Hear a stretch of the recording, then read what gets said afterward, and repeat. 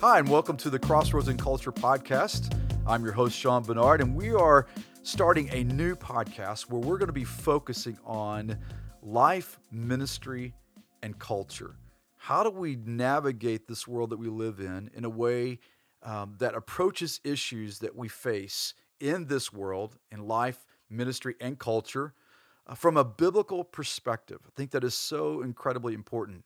And so we're going to be asking some questions. Maybe they're questions that the church hasn't asked regarding culture, and maybe the church needs to answer questions that culture has that we've not been answering. How do we deal with some of these issues that we really need to dive deeply into and look at from a biblical perspective? There's a lot going on in our culture today, as you know. I mean, there's just it seems overwhelming. It's discouraging at times. But the one thing that I hold on to is the fact that God is sovereign over all creation, and that we can trust Him. And in all of this, He is saying something. He is teaching us something, and that we would do well to do what Christ called the churches to do, specifically in the book of Revelation, that we would be those who have ears to hear what the Spirit of God is saying. So, this podcast is going to be addressing a lot of different issues in those three specific areas. In this episode specifically, we're going to be looking at this fallacious argument of from womb to tomb.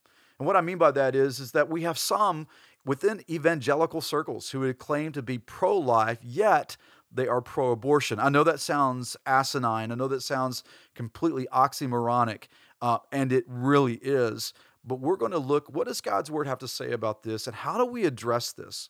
In this political culture, this climate that we're in right now, people are actually going to the polls today. This is election day, November the 3rd.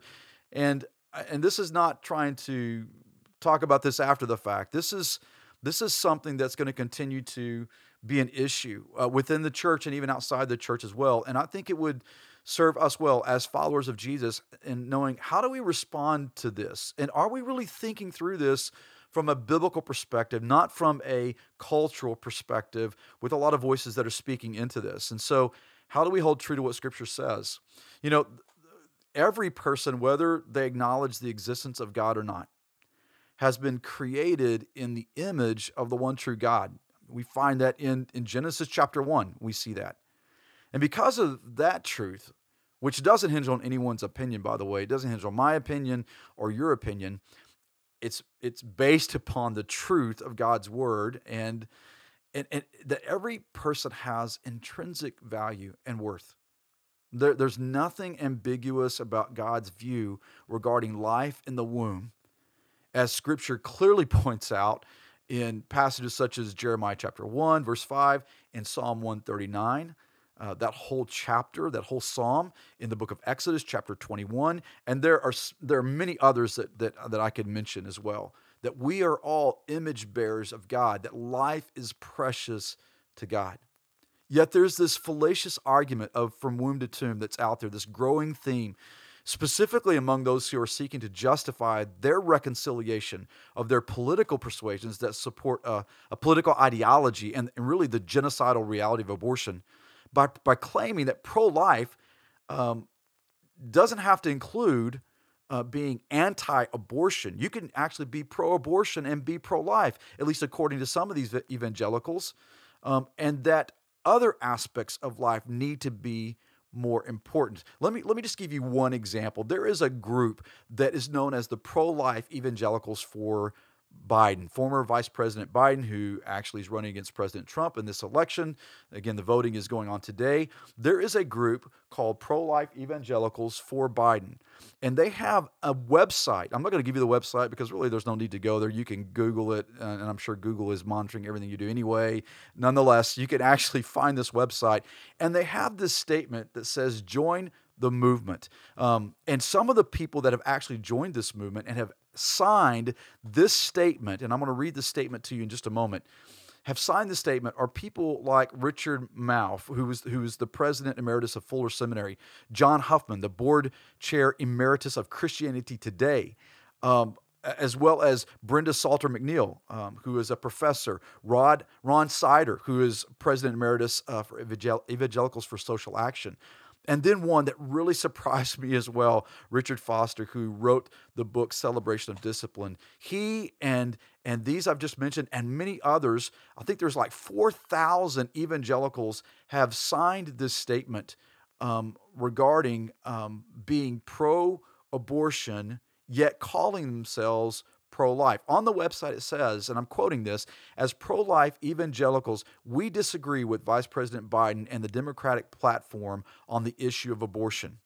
Well, I'm going to stop there for a moment because even that of itself would seem to suggest that if you are pro-life and you do not agree in abortion, that how could you side with the candidate that is one of the most liberal and pro-abortion candidates that we've ever seen? Not only Vice President Biden, but also his running mate, Kamala Harris. But the quote goes on to say this. This is on their website. Evangelicals that are for Biden but would call themselves pro-life. States, we believe a biblically shaped commitment to the sanctity of human life compels us to a consistent ethic of life that affirms the sanctity of human life from beginning to end. It goes on to say, poverty kills millions every year. So does lack of health care and smoking. Racism kills. Unless we quickly make major changes, devastating climate change will kill tens of millions. Poverty, lack of accessible healthcare services, smoking, racism, and climate change are all pro-life issues. For these reasons, we believe that on balance, Joe Biden's policies are more consistent with the biblically shaped ethic of life than those of Donald Trump. End quote. Now, as a believer in Jesus and one who holds true what the scriptures teach, I have a real problem with that. I don't know. All these other issues, you could argue about them being pro-life issues, whether it be climate change or whatever your stance is on that. I mean, I've got an opinion, but that's not for this episode on the podcast. Or child poverty, that absolutely is an issue. And yes, that is, I believe, part of a pro-life. If you want to frame it in the way that they framed it, then yes, how do we help those who are living and help them become healthier? Healthcare services. I'm going to talk about that in just a few moments after I give you some statistics and what can we do differently to speak to that. But to say that you're pro-life and be pro-abortion makes no sense whatsoever. But even more so, it is biblically fallacious. It is wrong. It is an error. It is a distortion of biblical truth. And so we can look at this and say, yes, this is right, and it's noble to care for all life from womb to tomb. But caring for life from womb to tomb, it can't even be a thought if life itself, which by the way, science has validated, begins at conception. I mean, since we're all about following the science, right? We've heard that phraseology quite often over the last several months as we've gone through this pandemic of COVID-19. We've heard this phrase: "We've got to follow the science. We got to follow the data." I just find it interesting when it comes to things such as gender, or when it comes to issues of a baby in the womb of a mother and that life beginning at conception, which science validates gender and conception within the womb as being life. We suddenly want to throw the science out. So if we're going to be consistent, let's just be consistent and say what the Bible has already validated, which is life begins at conception.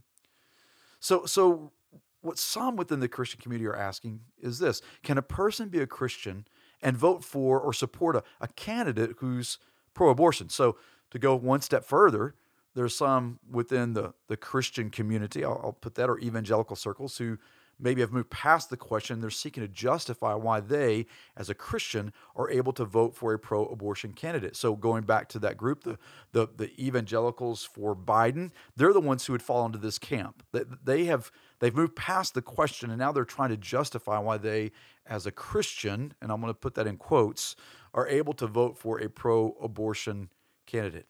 So the truth is that there's no way to soften this harsh reality that abortion is the murder of an unborn child. Right? And if that lands hard and sets uncomfortably on your heart, your mind, and your soul, then it should. And if it doesn't, then I think there's a much deeper issue. So I want to give you some facts regarding abortion, and looking at Planned Parenthood as well. That is all it is about is making money, harvesting baby parts. We've seen this. It's been uncovered, even though the media doesn't want to report it, and people try to silence these videos that have come out that speak to the truth of what Planned Parenthood is really about. I want to give you some statistics. Now, these stats don't come from conservative groups that you would think. I know that there are some who would say, well, if you're quoting something from Fox News or Breitbart or any other conservative media outlet, then it has no validity whatsoever, which to me doesn't make any sense whatsoever. In all honesty, it seems as though the true reporting is happening more in those forms, in those places, than what we see in the media that we have right now with major networks. But I've validated and I've looked at these statistics, tried to go back to the original source, and want to let you know where you can find these as well. So this isn't just me making something up or pulling it out of the air. This is factual data regarding abortion. So here's the first fact. Since Roe v. Wade legalized abortion in 1973, over 60 million babies have been aborted. 60 million babies. So in 47 years, we've seen 60 million babies, preborn children that have been aborted. And you're telling me that's not genocide or infanticide? Now, to try to grasp the genocidal and the infanticidal reality that abortion is, that's more than almost 10 times the loss of life of the Holocaust, which were 6 million Jews, and the loss of American lives in all U.S. wars from the Revolutionary War to the global war on terror, which that was a little bit over 1 million lives. So you take the 6 million lives of the Jewish people who were executed, killed during the Holocaust, and the little bit over 1 million of our U.S. soldiers killed in the wars from Revolutionary War all the way to the global war on terror, and that's a little bit over 7 million. That still doesn't reach the number of the 60 million babies who've been aborted since 1973. So these loss of lives in the Holocaust and U.S. wars combine over a period spanning 240 years. Or if you can't grasp that, 10 times the loss of life of the Holocaust and these U.S. wars that we've been involved with over 240 years, consider this, that it's equal to the over 60 million people that are currently living in the country of Italy. So in 47 years, the United States of America has murdered over 60 million unborn children. 60 million. Take Italy off the map, and that would show you how many children have been aborted, have been murdered since 1973. That's an abomination. And for someone who's a follower of Jesus to say, well, that's okay, as long as we're able to focus on childhood poverty and healthcare services for others and long-term care and climate change, that we can justify the murder of 60 million unborn children. That is I can't even wrap my mind around that. It's utterly ridiculous. It's insane is what it is. Here's another fact. That abortion in America has contributed to the greatest decline in the African American population since the first black slaves arrived in the Americas in the 1600s. Now, according to U.S. Census data, and this is their data. This isn't, again, something that we've made up. It was reported in the Washington Examiner on February 28, 2020, this year. But this is U.S. Census data that there were 18,871,831 African American citizens in 1960. But since Roe versus Wade legalized abortion in 1973, abortion has killed an estimated 20 million African American babies. That's more than the entire black population of 1960. Here's another fact.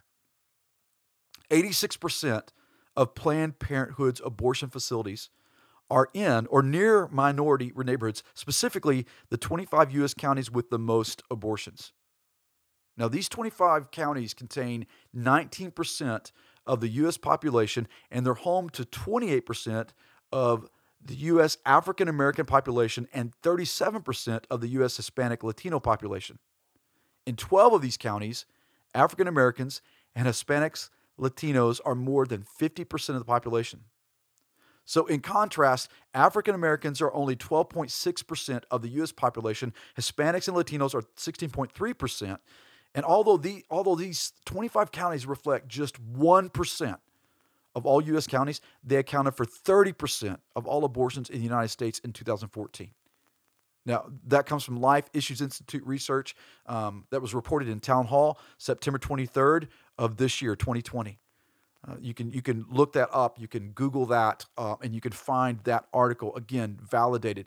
Here's another statistic. For every 1,000 live births, non-Hispanic black women had 401 abortions. 401 out of 1,000. For non-Hispanic white women, there was 109 abortions per 1,000 live births. Another interesting statistic. Planned Parenthood of Greater New York recently removed the name of Margaret Sanger, who is the founder of Planned Parenthood. And if you wanted to see really what is behind the founder of Planned Parenthood, you just need to go and read some of her writings, some of her journals. I'm going to quote some of these in just a few moments, in just a second. But she was the founder of Planned Parenthood, and due to her own documented racist and eugenic ideologies, the Planned Parenthood of Greater New York decided to remove the name of Margaret Sanger. In her journal, in Margaret Sanger's journal, the Birth Control Review, it frequently highlighted the mission of its parent organization. Here's a quote: "The American Birth Control League, its aim is to promote eugenic birth selection throughout the United States so that there may be more well-born and fewer ill-born children. A stronger, healthier, and more intelligent race," end quote. That comes from an advertisement in the Birth Control Review, Volume 1, Number 1, in October of 1933. You can find it on page 8. And when we think about eugenics, this is exactly what the Nazis practiced. This was in Nazi Germany, that they were eliminating anyone that they would see would be a disgrace or a mark against the race of the Nazi people. That was eugenics. Go back and look at history. And I'm not talking about revisionist history. I'm talking about true history, and you will see this. Margaret Sanger also wrote this: "Before eugenists and others who are laboring for racial betterment can succeed, they must first clear the way for birth control. Like the advocates of birth control, the eugenists, for instance, are seeking to assist the race toward the elimination of the unfit." Are you getting this? Elimination of the unfit. Birth control, the quote goes on to say, of itself, by freeing the reproductive instinct from its present chains, will make a better race. Eugenics without birth control seems to us a house built upon the sands. It is at the mercy of the rising stream of the unfit. Again, that was Margaret Sanger who said that in Birth Control and Racial Betterment. It was in the Birth Control Review, this her journals, in February of 1919. So for someone who professes to be a follower of Jesus, yet seeks to justify the killing of preborn children by means of abortion, what defense do you give to the giver of life, the one who created these children in his image? I don't think texting him a link to your favorite podcaster's woke view on pro-life is going to suffice. Or that well-meaning blog post that seeks to articulate compassion for those who are post-womb and in need of loving care, yet doesn't have an issue with a woman's choice to have an abortion that rings hollow. It's seriously, though, how would you respond to the righteous judge? When we look at what's going on across the landscape of our society, it's becoming very clear, increasingly clear, that life is no longer valued as precious and priceless, but it's treated as non-essential and expendable. And the issue of abortion, it may be fought in the political arena and played out in the media outlets of our culture, but you need to understand this, that this issue is not a political one. It is biblical. It is spiritual. And as a culture, we want a religion and a text that tends to bend to our preferences. If what Scripture teaches isn't convenient for us or comfortable, then what tends to happen is people undermine it. They twist it, they ignore it, they reinterpret it, and they even relabel it, saying that you can be pro-life yet pro-abortion. That's insane. So here's what I think. We've heard all of the rhetoric. We've heard all of the stuff when it comes to what's taking place with the unrest in our culture and And we've been hearing a lot about defunding the police and all these things, which again, just it defies logic. So my thought would be is why don't we defund what really needs to be defunded? Primarily Planned Parenthood. And I know that there may be some, and on this podcast, most of the people here, I'm sure, are agreeing with what's being said. But just in the off chance that there's some of you who would say that you're pro-life, yet you're pro-abortion, and you think that Planned Parenthood is a great organization helping women, my stance and my belief is that we need to defund Planned Parenthood, and there's a lot of reasons for that. But I'm going to share some things with you that where you're able to put the taxpayer money, your tax dollars, where your mouth is, if you really want to help reduce child poverty, if you want to help with childhood services or healthcare services for both children and the elderly, and everything else that you would label as pro-life. I've got maybe a suggestion that could meet those needs, yet at the same time hold the value, the biblical value, that life is precious and life begins at conception in the womb, and that abortion really isn't an option if you are truly a follower of Christ. One of the things I found interesting is that due to the provisions that we find in Obamacare, right, the Affordable Care Act, that Planned Parenthood's, their health centers, and I'll put that in quotes, they're no longer necessary for women to receive convenient care regardless of their financial status. Because under the Affordable Care Act, women are able to receive preventative services. And if you want to find this out, you can actually go to ObamacareFacts.com, and you could go to their website actually and look and see all the health services that are available for women. Now, this podcast is not here talking about do there need to be better care for women's health care, more money given to that. That's for another podcast as well. But I'm just making the point that we really don't need Planned Parenthood's quote-unquote health centers, because the Affordable Care Act, Obamacare, provides services for women in other medical communities and facilities, right? So here's what I've found from this website regarding Obamacare and the Affordable Care Act. This is a quote: "Women across America will benefit," this is from the website, by the way, "Women across America will benefit from the new provisions and protections in the Affordable Care Act," or Obamacare. "Under the Affordable Care Act, women have access to a large number of preventative services at no cost on health coverage that has to follow the Affordable Care Act's rules. For example, marketplace plans and full benefit employer plans. These services include well-woman visits, gestational diabetes screening that helps protect pregnant women from one of the most serious pregnancy-related disease, domestic and interpersonal violence screening and counseling, FDA-approved contraceptive methods and contraceptive education and counseling, breastfeeding support, supplies and counseling, HPV, DNA testing for women 30 or older, sexually transmitted infections counseling for sexually active women, HIV screening and counseling for sexually active women, mammograms, colonoscopies." That's been going on since 2010 that they provided for that. And there's many others. I mean, we could list more on that. But the reason I'm mentioning this is because this argument has been made, and it continues to be made, that to defund Planned Parenthood or federal tax dollars, it would threaten the health care of women and prevent them from having services that are offered by Planned Parenthood. But of the over $600 million that Planned Parenthood receives from the federal and state tax dollars, the services, right, and I'm going to put that in quotes as well, provided by them are made available at other health facilities. For states that have not opted out of abortion coverage that's offered by the Affordable Care Act, Obamacare, taxpayers are in effect, they're paying for abortion coverage. And the fact is that with Obamacare's provisions, Planned Parenthood is not necessary in order for these services to be made available. There's not. Even though Planned Parenthood claims that only 3.5% of all services performed at their facilities nationwide are abortions, their numbers are skewed. And the reason why is because of how they calculate these numbers. There's a lady by the name of Alexandra DeSanctis of the National Review, and she reported this, and here's a quote from her report in the National Review.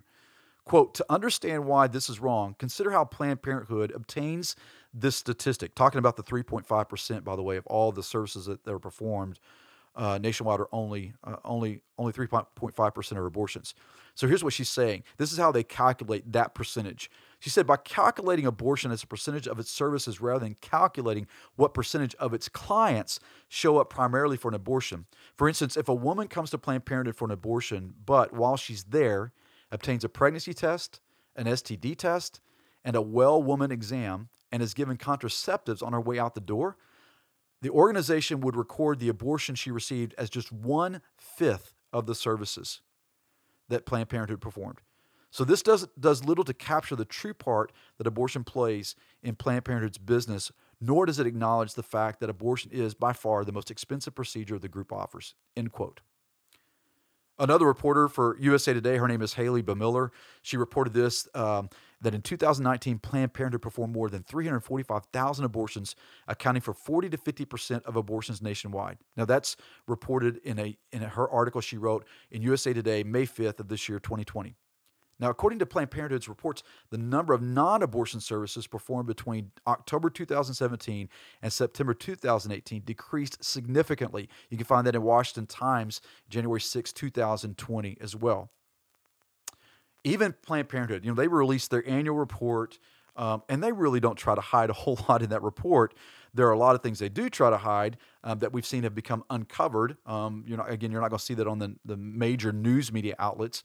But even in Planned Parenthood's own 2018 and 2019 annual report, they indicated that they had received $616.8 million in American taxpayer funds, which was an increase of almost 10% from the $563.8 million it received in 2017-2018. In the report, here's what's stated. This is their quote from the report. Government health services, reimbursements, and grants remain the largest source of income for Planned Parenthood at 37%, largely from the Medicaid program, followed by, quote, private contributions and bequests, end quote, which was 36%. According to Live Action News, Planned Parenthood's taxpayer income over the last decade, over the last 10 years, has risen 69, almost 70%, from $363 million in 2008 to $616.8 million in taxpayer dollars in 2018. Their total revenue in 2018-2019 was more than $1.6 billion with a B, $1.6 billion, and its net assets for the year was nearly $2 billion. Now, here's why I'm sharing these facts with you about Planned Parenthood and their quote-unquote services and their financials. It's to point out that the core of Planned Parenthood is a money-making industry at the expense of unborn children and women. That's it. I mean, if you look at the facts, which have seemingly become non-essential in our current culture, and purport an illogical argument that this is about a woman's health and reproductive health care, which is what Planned Parenthood would say, and not about a, quote, nonprofit, which they would claim to be, organization that is profiting greatly from the killing of unborn children up to full term, it is, again, asinine. It's ludicrous, to say the least. And here's something interesting, too, I found that was fascinating, not surprising, that Planned Parenthood in this election, this current election that we're in now, which, again, this is November 3rd, this is Election Day. If you've not already gotten out and vote, you need to get out and vote, which by the time this airs, the polls will probably be closed, unless you mail in a ballot in Pennsylvania, and then you can probably get it counted up to a week or a month, who knows, right? But I digress. But Planned Parenthood, in this election alone, has spent $45 million leading up to the election, specifically funding and supporting political candidates such as Joe Biden and Kamala Harris, or however you choose to say it. She said it both ways, so I'm not really sure how she pronounces it. But they have directed these funds to support political candidates in a party that wholeheartedly supports and champions late-term abortion. That's very telling of the threat that exists to their lucrative yet evil endeavors. So you see what's going on with Planned Parenthood. There's nothing that's helpful about this organization as a whole. So here's my thought, that if you want to make a difference, for those who would say they're pro-life, but they are pro-abortion as well, which again doesn't make sense. If you want to make a difference, here's what I would say: support reallocating federal and state funds from Planned Parenthood to child services, not to a platform that champions infanticide and genocide. So in other words, put your tax money and your time where your mouth is. So for a person who professes to be pro-life, yet they're in favor of supporting and funding abortion, even up to full term, when I think of it, that person has lost any moral authority when it comes to being, quote unquote, pro-life after a child is born. You have no moral authority in that regard. If you say that you believe in abortion, yet you're pro-life, again, you have to get out of the womb to get to the tomb. So it their logic is illogical. So here's what I would say: if the concern is the care for a child post birth, or even people as a whole, then I would suggest supporting local, state, and national candidates and officials who are truly pro-life. They believe in that life begins at conception. They don't believe in abortion, as well as push for legislation that will reallocate funds directed to Planned Parenthood to government-funded child services. If you really want to make a difference, then push for that.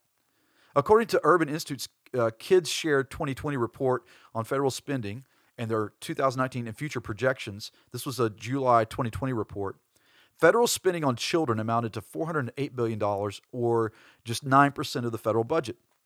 In comparison, 45% of 2019 outlays went towards health and retirement benefits for adults through Social Security, Medicare, and Medicaid. 15% went towards defense spending, and 8% went to interest on the federal debt.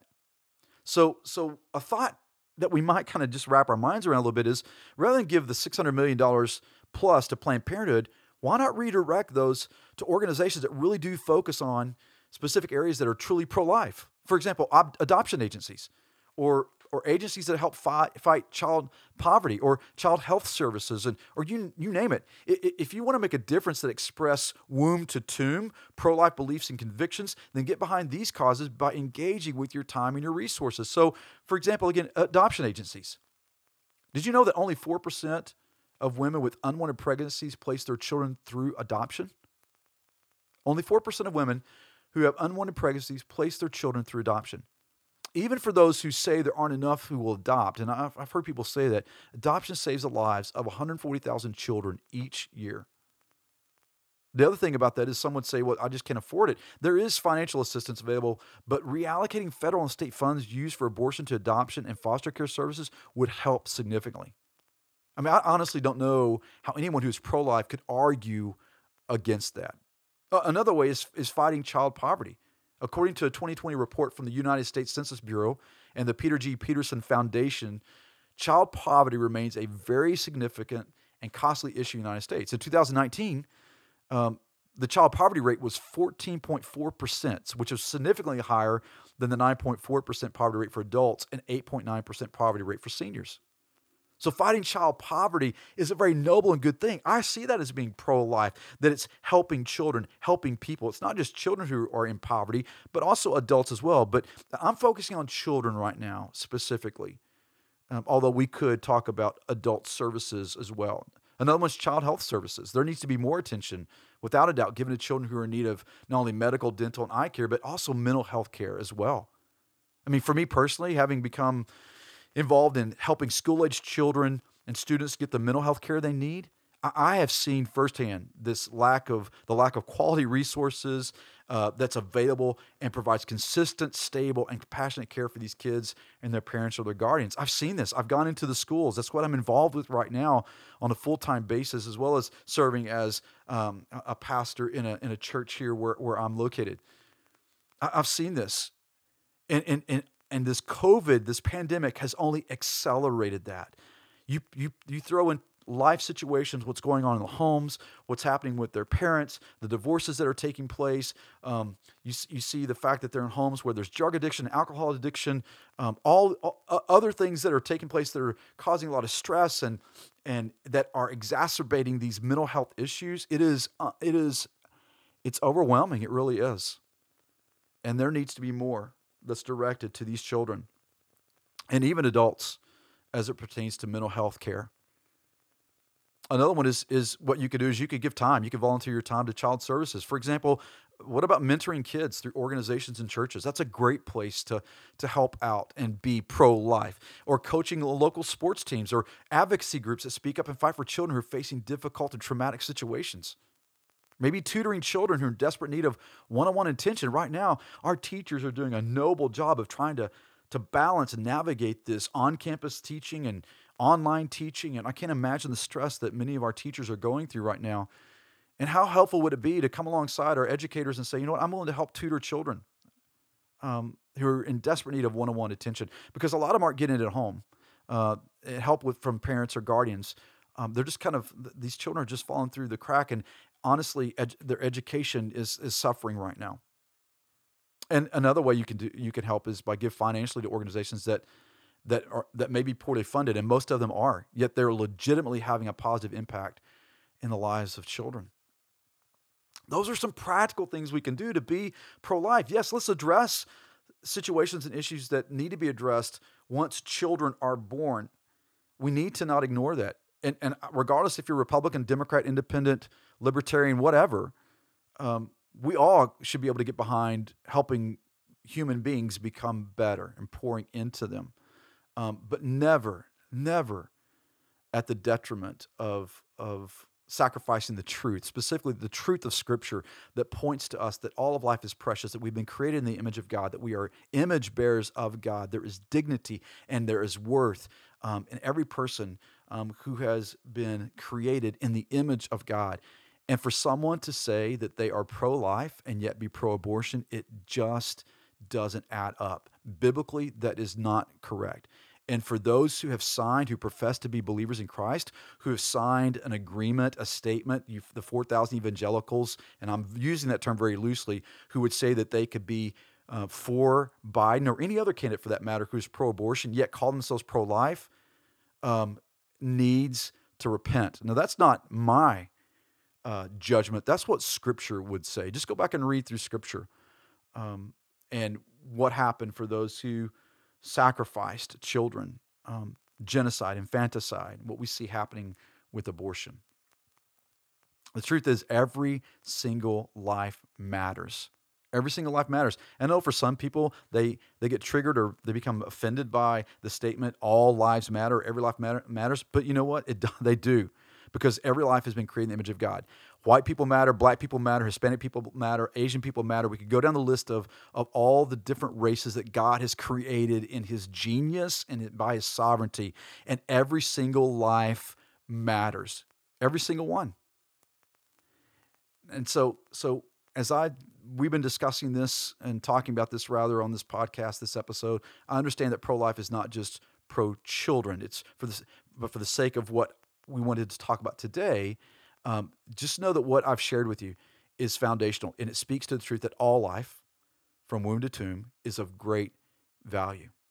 So I'm going to close our episode with this: that if you profess to be a follower of Jesus, then I challenge you to do a couple things. The first thing is this: study the words of Jesus.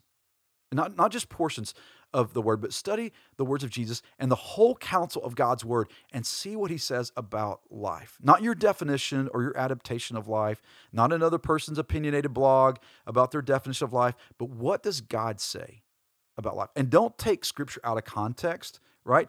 A text taken out of context is a pretext. So take God's word, the whole counsel of God's word, and what does God say about life? And here's the second thing. When you stand before Jesus, and we all will, I will, you will, every single person, what defense will you give for the beliefs you held and actions you took or didn't take regarding life? So that's it for this episode, as we have talked about this cultural reality of what's going on as it relates to what pro-life truly is versus what some would like for it to be. And my hope and my prayer is that you would realize that you have been created in the image of God, that you have intrinsic worth and value, and that God put an exclamation point on that by sending his son, Jesus Christ, to die on the cross for the sins of humanity, for our sins, so that we could experience not just life in this world that is precious, but life that is to come, eternal life. And I hope and pray that if you do not have a relationship with God through Jesus, that you would come to know and understand what it means to know him and to trust him as Savior, to repent, or that word repent just means to turn from your sin and to put your faith and trust in Jesus Christ for the forgiveness of sin, that you might have life. Life does matter, and life is worth fighting for. The lives of these unborn children, these preborn children, it is worth fighting for and not giving up on this and speaking the truth and doing so in love. So I hope as you have listened to this podcast, you have been encouraged, challenged, and I hope you'll share this with your friends. Share it with people who maybe are struggling with this and where they stand. Share it with them and do so in a very gracious, loving, and compassionate way. So until next time, I hope you have a great day, a great week, and we'll see you on the next episode of Crossroads and Culture, where life, ministry, and culture